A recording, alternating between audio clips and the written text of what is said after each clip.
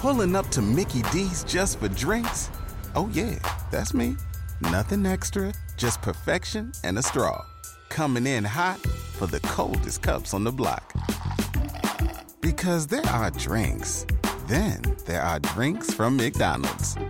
Mix things up with any size lemonade or sweet tea for $1.49. Perfect with our classic fries. Price and participation may vary. Cannot be combined with any other offer. Ba-da-ba-ba-ba.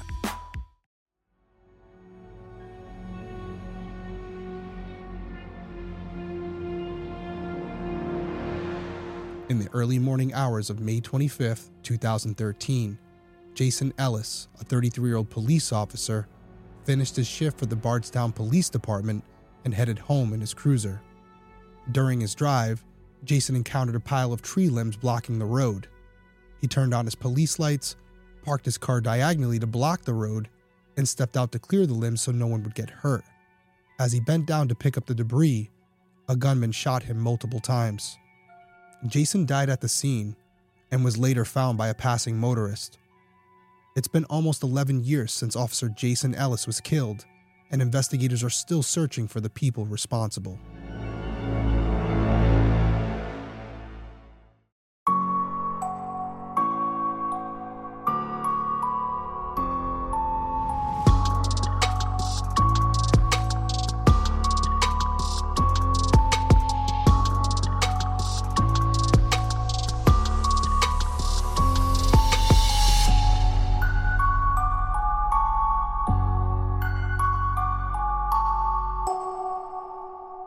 Hey everyone, welcome back to Detective Perspective. My name is Derek Lavasser. I'm a licensed private investigator and former police detective, and each week I'll be covering an unsolved case in story format. I'll then give you my perspective on the investigation and provide contact information for the individuals or organizations connected to the case so that if you have any tips, you can contact them directly and maybe you can help solve a case. If you're someone who's interested in true crime, specifically unsolved cases, and you would like to hear my opinion on those investigations, please consider subscribing whether you're watching on YouTube or listening on Apple Podcasts, Spotify, or whatever platform you use. Okay, this week's case, Officer Jason Ellis. Probably not hard for you to figure out why I'm covering this one. It's 11 years old, so relatively new in the scheme of cold cases. But yeah, I'm covering it because it's a fallen police officer, and as I just said, for anyone who doesn't know, I'm a former police detective. I have a lot of friends in law enforcement. I was one of them out there. And, I know how hard that job is. And I know how dangerous it can be.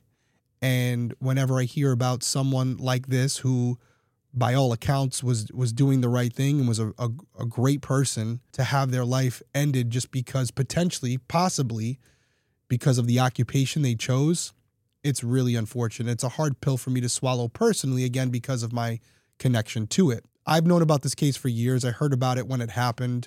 I was a police officer when it happened, so very familiar with it.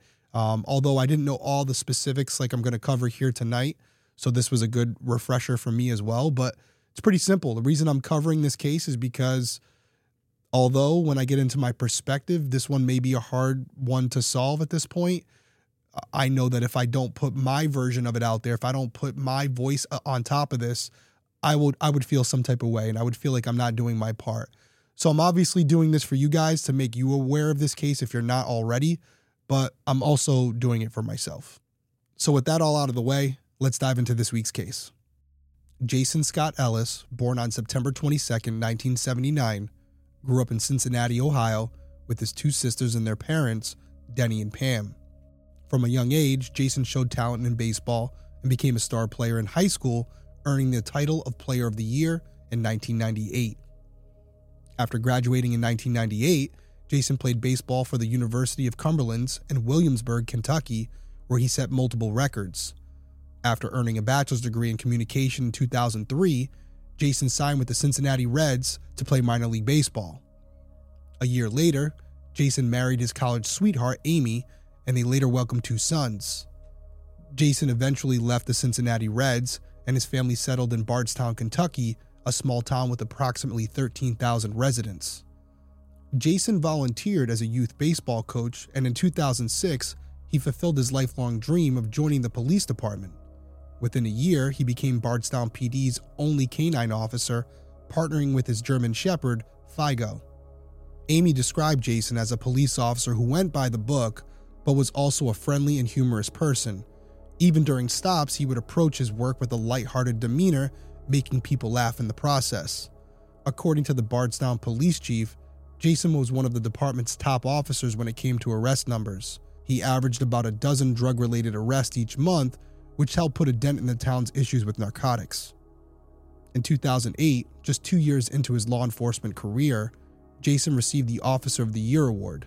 He also earned the Governor's Award for Impaired Driving Enforcement on 2 occasions. Throughout the years, Jason remained devoted to removing drugs from the streets and ensuring his community's safety. On the late afternoon of May 24, 2013, Jason reported for work at the police department.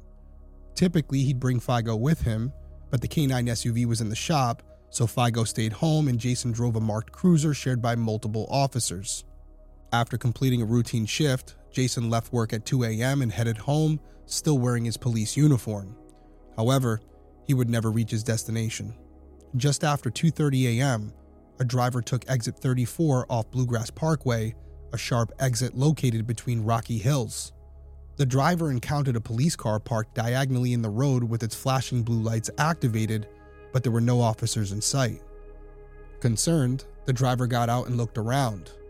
That's when he discovered 33-year-old Jason's body lying in front of his cruiser near a pile of trimmed tree limbs. Now, initially, the driver thought that the limbs might have fallen on Jason or that he might have been struck by a car. The exact details at this point were unclear. All the driver knew is that Jason was dead. So using the car radio, the driver reported an officer down. Bardstown police and Kentucky State Troopers quickly arrived at the scene. When they examined Jason's body, they determined that he sustained gunshot wounds in his armpit where the Kevlar vest dipped down right under his arm, and also his head. Subsequent autopsy results concluded that he had been shot multiple times with a 12-gauge shotgun. Now, real quickly, for anybody who's not familiar with this, when we wear a vest, you can actually see mine right behind me there if you're watching on YouTube. The vest, you can kind of see, it's a little blurry back there, but it kind of wraps around you and it kind of straps under where your rib cage is. But unfortunately, there is a little bit of a gap there where your arm, under your armpit there, where they kind of have to leave it open, because if it was right up under your armpit, it would be extremely uncomfortable every time you moved around, especially when you sat in your vehicle. Every time you sit in your police cruiser, your vest kind of hits the top of your duty belt and it causes it to push up. That's why they also have to leave a little bit of a gap right below your neck. So it's unfortunate because it leaves you vulnerable in those 2 specific areas, the armpits and that neck area, and almost around a little bit below your belly button as well.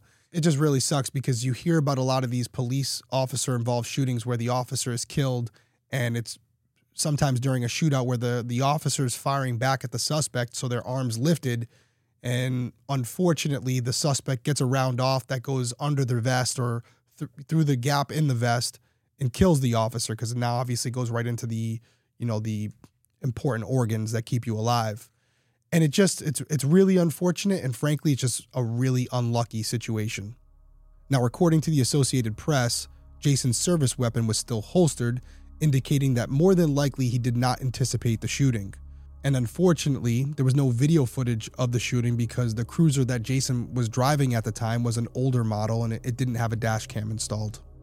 Now, based on the evidence at the crime scene, authorities determined that after Jason took exit 34 on his usual route home, he encountered the limbs in the middle of the road.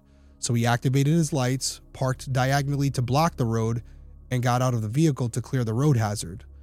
While bending down to move the tree limbs, he was shot from above, which suggested that the gunman had likely been positioned on a nearby hill. It was clear to investigators that Jason was ambushed, with no opportunity to reach for his service weapon or radio for help. The incident marked the first time a Bardstown police officer had been killed. In response, the police chief instructed his 25 officers to respond to calls in pairs and remain vigilant. Officers also took turns staying with the Ellis family at night to ensure their safety. The Kentucky State Police took over the investigation with the assistance from the Bardstown Police and federal agencies like the FBI and the ATF. On May 26, the Kentucky State Police held a press conference where they announced that Jason's murder had been a premeditated ambush. However, they were still working to determine whether Jason was a specific target and asked for the public's help in identifying any potential suspects. The KSP further mentioned their belief that someone was present in the area of Exit 34 before the murder. They urged anyone who saw anything suspicious, such as an unattended vehicle or loitering individuals, to contact the police immediately. Get ahead of postage rate increases this year with Stamps.com. It's like your own personal post office. Sign up with promo code PROGRAM for a 4-week trial plus free postage and a free digital scale. No long-term commitments or contracts. That's Stamps.com, code PROGRAM. On May 28th, the Bardstown Police Department held a press conference announcing a reward of over $30,000. The police chief provided an update mentioning that the department was working tirelessly around the clock to find answers. According to the Associated Press, the chief mentioned receiving numerous tips and a few leads, but nothing they could, quote, get excited over just yet. At this point, they had no motive and no suspects. During the conference, Jason's wife Amy addressed the crowd. She emphasized that no words could adequately convey the amount of sadness and anger she felt. Amy said despite not wanting to live another second without her beloved husband, she recognized the need to stay strong for her 2 sons, who were only 6 and 7 years old.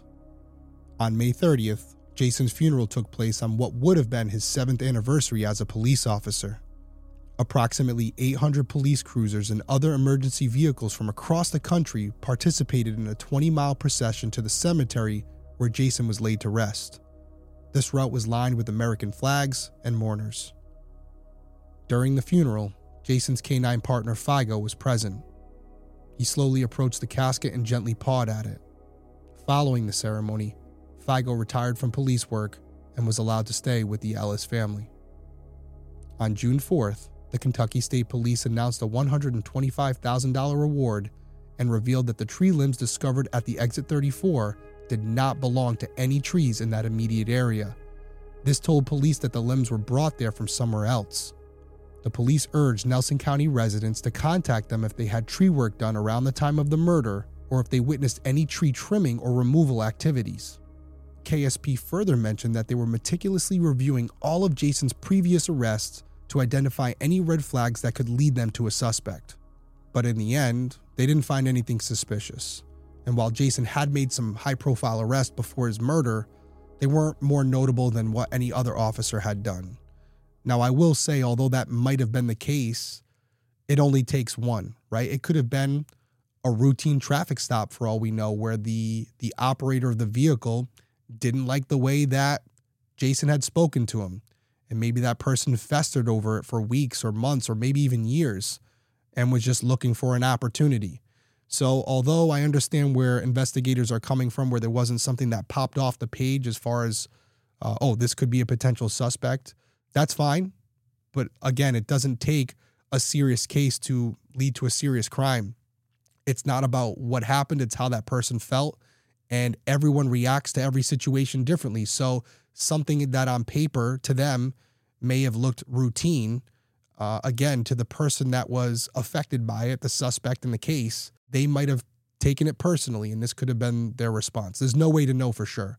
Any case that we're involved in, any arrest that we make, you could be creating a future enemy. That's the danger that comes with being a police officer.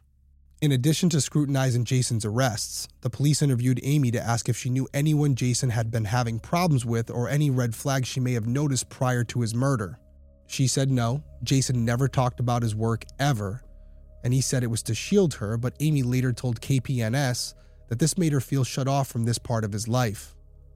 Amy also mentioned that they never talked about what would happen if Jason were to lose his life. They didn't have a will, and all they had was a very small life insurance policy. She said he never wanted to talk about death, so when he died, they didn't have a plan in place. Now, as a former police officer, I can confirm this. This is something that's very common amongst police officers. I've been through a lot of dangerous situations, and I can tell you that a lot of my family members and friends didn't know about those situations until they read them in my book that I wrote much later in life after I was retired. And I had a few of them come up to me and say, hey, what the hell? I didn't know that happened to you, or I didn't know you had this hit put on you, or I didn't know you were in this situation, or how it affected you. And it is a common thing amongst police officers. We do it as a way of compartmentalizing what we experience at work. We don't want to bring that home with us. And I will tell you that there's a psychological element to it where we're more likely to talk about it with other police officers because they will, quote unquote, understand. It's just the mentality that you develop as a police officer.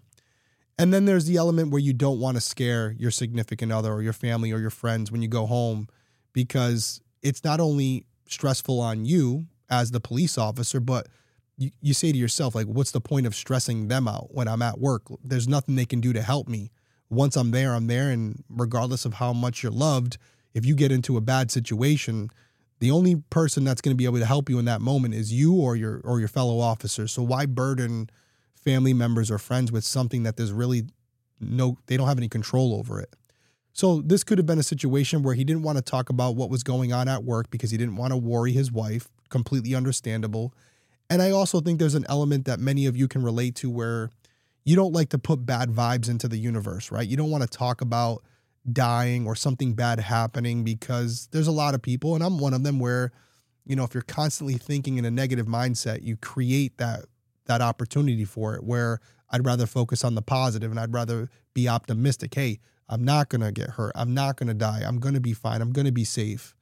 And that might have been Jason's mentality. But in hindsight, thinking from a logistical perspective, even though I felt similar to Jason, I did also make sure that I had a life insurance policy and that Jana knew what she would have to do if I passed away, even though I was only 20 years old when I got hired. It's just a necessary part of the job. And it's an unfortunate thing, but it's like any job. You don't know what's going to happen. So it's better to be prepared so that if, God forbid, something does happen to you, your family's taken care of. Now, in addition to going through Jason's arrest records and speaking to Amy, the Kentucky State Police also dug deep into Jason's background for anything that might provide a motive for his murder, such as gambling debts, drugs, or affairs. But they found nothing. The KSP later said, quote, Jason Ellis really was that guy. A devoted family man, an honest policeman, a young baseball coach, a pillar of the community. In mid-June, the Kentucky Standard reported that Bardstown police had been receiving death threats through letters, phone calls, and social media, implying that, quote, there was more to come, meaning more murders to come. While the specific language used in the threats was not disclosed publicly, Bardstown police turned them over to the FBI. However, as far as I can tell, no significant developments resulted from these threats. By mid-June, more than a month had passed since Jason was murdered. The Bardstown police chief expressed frustration that they hadn't made significant progress in finding answers for the family, the department, or the community. In late August, the FBI announced efforts to generate new leads, which included a billboard campaign and an additional reward of $50,000 in the case, bringing the total to $218,000. Despite these efforts, no one came forward with information needed to solve this case. The Bardstown police chief told WCPL that he found it troublesome that the reward was set at such a high amount, yet no one came forward with the information they needed. This lack of cooperation indicated to him that the, quote, murders run deep. Now, I know what he's trying to say here. He's trying to say that maybe this is a bigger collaboration that took place. Maybe there's multiple people involved. Maybe there's bigger forces at play here where people are afraid to come forward with information. Who am I to say that's not possible? He knows that community much better than me. I will say this, and I'll get more into this at the end during my perspective, but there's a real possibility that no one came forward because there's only one or two people that know what happened. Now, after all this, media attention slowed down over the next few months until November, when the Kentucky State Police released a YouTube video asking for the public's help in solving the case. KSP described the video as an attempt to cast a wide net in their search for the culprit, who might have fled the area or could still be living locally. They said, quote, we're just weighing all of our options and trying to get as much exposure as we can to see if we can catch a break. And although police did receive tips from the video, they did not obtain the leads they were hoping for, and the case continued to stall. May 25th, 2014, marked 1 year since Jason was ambushed and killed on exit 34. Amy told the Courier-Journal, quote, we're just trying to put our shattered lives back together. I lost the love of my life. The boys lost their daddy. We're trying to stay positive, trying to heal as best as we can. That month, the Lexington Herald-Leader released a long-form article outlining where the case stood 1 year after the murder. The Kentucky State Police revealed that they think more than one person was involved. They stated, quote, "It certainly could have been a lone gunman scenario, but logistically it would have been very difficult to carry out the plan. Based on some of the things we know about the scene, it appears to us that at least 2 people were involved. However, they would not discuss any further details." KSP also said that they felt with a, quote, "high degree of certainty that the ambush was meant to target a law enforcement officer, but they couldn't say for sure if the specific target was Jason. Several officers from multiple agencies used Exit 34 after work, and there's nothing in Jason's background to indicate that he was the specific target." Now, unfortunately, reporting on Jason's murder slowed down drastically after the 1 year mark, and by May of 2015, 2 years had passed since Jason was ambushed and killed. In a video released by Amy and the Kentucky State Police, Amy described the pain endured by both her and Jason's loved ones since his tragic death. She made a heartfelt appeal to those with information, urging them to come forward and help the family find closure. Amy said, quote, "Time cannot close our wound. It has been 2 years since our family was devastated by a senseless ambush of my husband." She emphasized that Jason's family and friends are unable to heal without understanding who killed him and why. Amy went on to state, quote, "We still struggle with the need to understand before the healing can truly begin." In an announcement accompanying the video, the Kentucky State Police expressed the hope that its release would generate new leads. They said someone, somewhere, had crucial information about the murder, and even the smallest detail could be the key to making an arrest. Despite Amy's heartfelt pleas, no one came forward with the information needed to solve the case. But that didn't stop Amy and the police from continuing to speak out about Jason's unsolved murder. In May of 2017, just 2 days before the 4th anniversary of Jason's murder, his canine partner Figo passed away at the age of 11 after a prolonged illness. A graveside service was held for Figo, and his remains were placed in an urn next to Jason's headstone. The years continued to pass without any answers, and eventually the FBI took over investigating Jason's case. In 2020, the assistant special agent in charge revealed that Jason's murder might be connected to 2 unsolved Bardstown cases: the disappearance of Crystal Rogers and the murder of her father, Tommy Ballard. The agent expressed the belief that solving one of these 3 murders could potentially bring resolution to the others, but unfortunately he didn't provide any further details. Now, if you don't already know this already, which I'm assuming the majority of you do, Stephanie and I recently covered the Crystal Rogers case on Crime Weekly, and if you haven't had a chance to listen to those episodes, here's a quick rundown. In July of 2015, Crystal Rogers went missing from Bardstown. On the same day that Crystal was reported missing, her car was found abandoned with a flat tire at mile marker 14 on the Bluegrass Parkway. Crystal's keys, phone, and purse were still inside the red Chevy Impala. While Crystal's remains have never been located, she has long been presumed dead, and Crystal's boyfriend Brooks Haug was named as a person of interest in her disappearance. Now, just a few months after Crystal went missing, Brooks's brother, Nick, was fired from the Bardstown Police Department, where he served as a police officer, for interfering with the investigation into Crystal's disappearance. Now, just over a year later, in November of 2016, Crystal's father, Tommy Ballard, was shot and killed while preparing for a hunting trip with his 12-year-old grandson on the family property in Bardstown next to the Bluegrass Parkway. It has long been believed that Tommy's murder is related to Crystal's disappearance.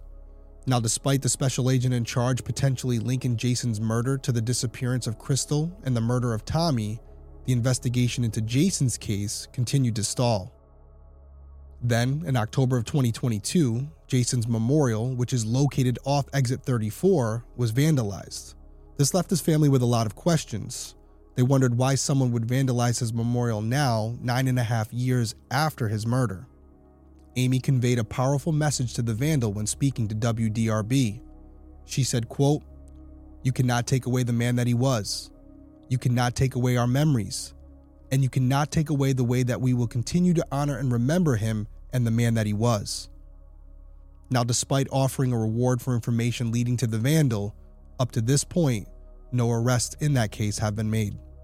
Just a few months later, in January of 2023, The Kentucky Attorney General appointed a state attorney to serve as a special prosecutor for the murders of Jason Ellis, Crystal Rogers, and Tommy Ballard.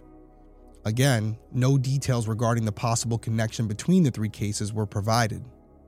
On May 25, 2023, an entire decade had passed since Jason was murdered. Amy shared with Spectrum News 1 that no one expected to find themselves here 10 years later, still without answers. Initially, everyone believed this case would be solved within days, or at worst a couple months. Amy expressed that despite the difficulty of lacking answers, she chooses to focus on who Jason was and what he stood for. She and Jason's loved ones refused to let evil, bitterness, and anger take root within their hearts. Now, I want to circle back to Crystal Rogers, which I spoke about earlier, because in September of 2023, Crystal's boyfriend Brooks Hauk was arrested for her murder. And during a court hearing for Brooks, the prosecution revealed that they were in possession of a gun they believed was used to kill Crystal's father, Tommy Ballard. Now, the interesting part here is prosecutors also revealed that they had purchased the gun from Nick Hauk, who I mentioned earlier was not only the brother of Brooks Hauk, but also a former Bardstown police officer. Now, obviously, the progress made in Crystal and Tommy's cases brought hope to Jason's family. His sister Kelly told the media that without going into too much detail, there seemed to be similar people connected to Jason and Crystal's cases. Jason's other sister, Lacey, questioned why Jason's case hadn't been solved yet. She said, quote, "It makes me believe they don't want it solved. They're burying stuff under the rug, or there's more behind the curtain. There's too much that's going to come out, and that's what makes me nervous." Lacey added that when the case was finally solved, she wants people to remember Jason for the incredible person he was, not the tragedy that happened. Unfortunately, that's the latest update we have in Jason's case. Authorities are still searching for the person or people who ambushed him on Exit 34, and his family continues to fight for justice. All right, so let's dive into the perspective, and I only have a few points to make, but I have a pretty interesting theory to pose to you guys, and I don't know, maybe someone who's listening or watching this who's involved with the case will know if this has been looked into before, and if it hasn't, maybe it will now once I bring all this out. So first off, let's talk about the big reveal at the end here about Crystal Rogers and Tommy Ballard. Again, a lot of you are coming over from Crime Weekly. You probably already know about this case. And as I said at the end with this case, prosecutors revealed that they had purchased a gun from Nick Hauk that they believe was potentially used to murder Tommy Ballard. They didn't say anything about Jason Ellis. What's interesting about that little section that they revealed at court was they mentioned, they didn't say the caliber or anything, but I believe they mentioned the word rifle. They said, we purchased the rifle from Nick Hauk. Well, that wouldn't line up with Jason Ellis's murder, if you remember, because he was killed, from what we understand, with a 12-gauge shotgun. So it was a different gun. So we know that's not the connection, but here's what's interesting. And I'm going to come back to Nick Hauk at the end of this, but follow me, stick with me on this. I don't necessarily believe that there's multiple people involved. I don't know the crime scene and I don't know the specifics that they know, so I always qualify it by saying that, yes, if it was heavy tree limbs or whatever it might have been, or maybe they're thinking that one person slid the tree limbs in front of the car right before it showed up, while the other person stayed on the hill and shot Jason as he approached. I guess that's possible, but I would argue that more than likely this is one person, maybe two, but I'm going with one for the sake of this conversation. And this person is one of two people in my mind. There's some type of serial killer who's done something like this before, and it's a thrill kill where the intention wasn't law enforcement, the intention wasn't Jason Ellis, the intention was just to kill someone. That's all it was. They didn't care who it was. And under that theory, they would basically put out these tree limbs to distract someone, to get someone to get out of their car. And as soon as they did, they would kill this person and be on their way. And if that's the case here, what law enforcement needs to look into is other cases where a similar modus operandi, a similar MO was conducted maybe in Bardstown, maybe in Kentucky, or maybe somewhere in surrounding states. Some other case where the victims involved were killed from a distance by a gun, and it doesn't appear that they had any enemies or there would be any reason for anyone want to hurt them. So this, like I said, this could just be some coward who likes to kill people from a distance for their own gratification. It could be as simple as that. And if there's only one person who knows what happened, the suspect, and there's really no connection to Jason or law enforcement, that's maybe why agents are having such a hard time identifying this person. That's one scenario. The other one, which I find very interesting, is if it was connected to law enforcement, more specifically Jason, it would be someone who would have to know his schedule and, more importantly, that he was working that night, and in addition to that, know what time he's getting off work, because it's not your standard 9 to 5. I can tell you firsthand, many police officers work, 8 to 4, 4 to midnight till 8 in the morning, or they'll do an overlap shift where they're working from 8 p.m. to 2 a.m. It's all over the place. It's sporadic. Sometimes officers will work their regular shift and then work a detail for a couple hours. So unless you really know the inner workings of that Bardstown Police Department, you wouldn't know what time Jason was getting off. Okay? So if that's the case, and we're to believe that there's something in the case file that we're not aware of that connects Crystal Rogers and Tommy Ballard to Jason Ellis, I would assume that connection is Nick Houck, because again, he was a Bardstown police officer. And although the gun in these two crimes might be different, I wonder if that connection is Nick Houck himself. The question becomes, what was the relationship between Nick and Jason prior to Jason's murder? I don't even know if Nick was on the job when Jason was there. These are all details that I don't have access to, but investigators would. And if there was a connection there, if they did know each other, what was their relationship like? Was there animosity? Was there any issues? Or was there something that would correlate these two things where you could say, yeah, Nick would have a reason to want to take out Jason? I don't know. Again, I don't know what that reason would be. But again, the people inside that station or the people investigating these two cases, they definitely would. Now, the only thing I'll say to that is we have to remember that Crystal disappeared in 2015 and Tommy was killed in 2016. So whatever the connection is, Jason was murdered years before any of that happened.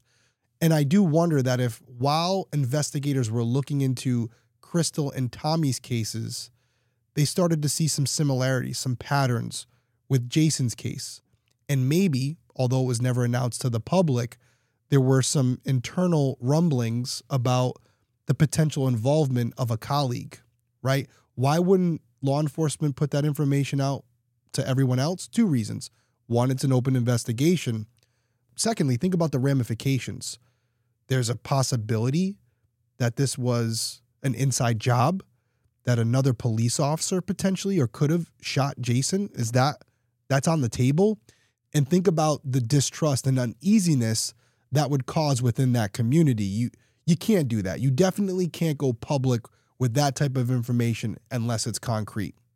So that's kind of where I stand on this case. And to kind of summarize it all, I do believe it was a lone gunman, but I do reserve the right to change if new information that wasn't previously publicized comes out. But what we know right now, and the fact that no one's came forward with this big of a reward in this community is just, it's crazy to me. And it really only leaves a couple possibilities that, again, it's one or two people and they're just really close, or it's just one person. And then unless you catch that individual, they're never going to confess to it. That's, to me, the most likely scenario. And then as it relates to Crystal Rogers and Tommy Ballard, we know that Brooks and Nick are both, in a lot of trouble right now. Brooks is in prison. Nick has not been arrested for anything yet. But again, they already announced that they believe charges against him could be coming down the road very soon. And I wonder, once they do, if everything starts to come out in the wash, will we see some reverse engineering that links back to Jason Ellis's case? I sure hope so. Not only for the Bardstown Police Department, not only for the community, but most importantly for Jason's family and friends. So listen, I really want to solve this case. I know you do as well. So here's a quick recap. On May 25th, 2013, Officer Jason Ellis was driving home when he encountered a pile of tree limbs blocking the road on exit 34 of the Bluegrass Parkway in Bardstown, Kentucky. While attempting to remove the limbs, he was shot several times by a 12-gauge shotgun. So if you or anybody you know has information concerning this case, please call 1-800-CALL-FBI. And just remember, there's still a reward available. And finally, I want to send my thoughts to Amy and Jason's 2 sons, and obviously Jason's family and friends. We know it's been too long. One day is too long. But we want you to continue to fight, continue the hope, and as you guys said, continue to remember Jason for the man that he was. But we're with you. We're with you until the end, until Jason gets the justice he deserves. Everyone be safe out there, and I'll see you soon.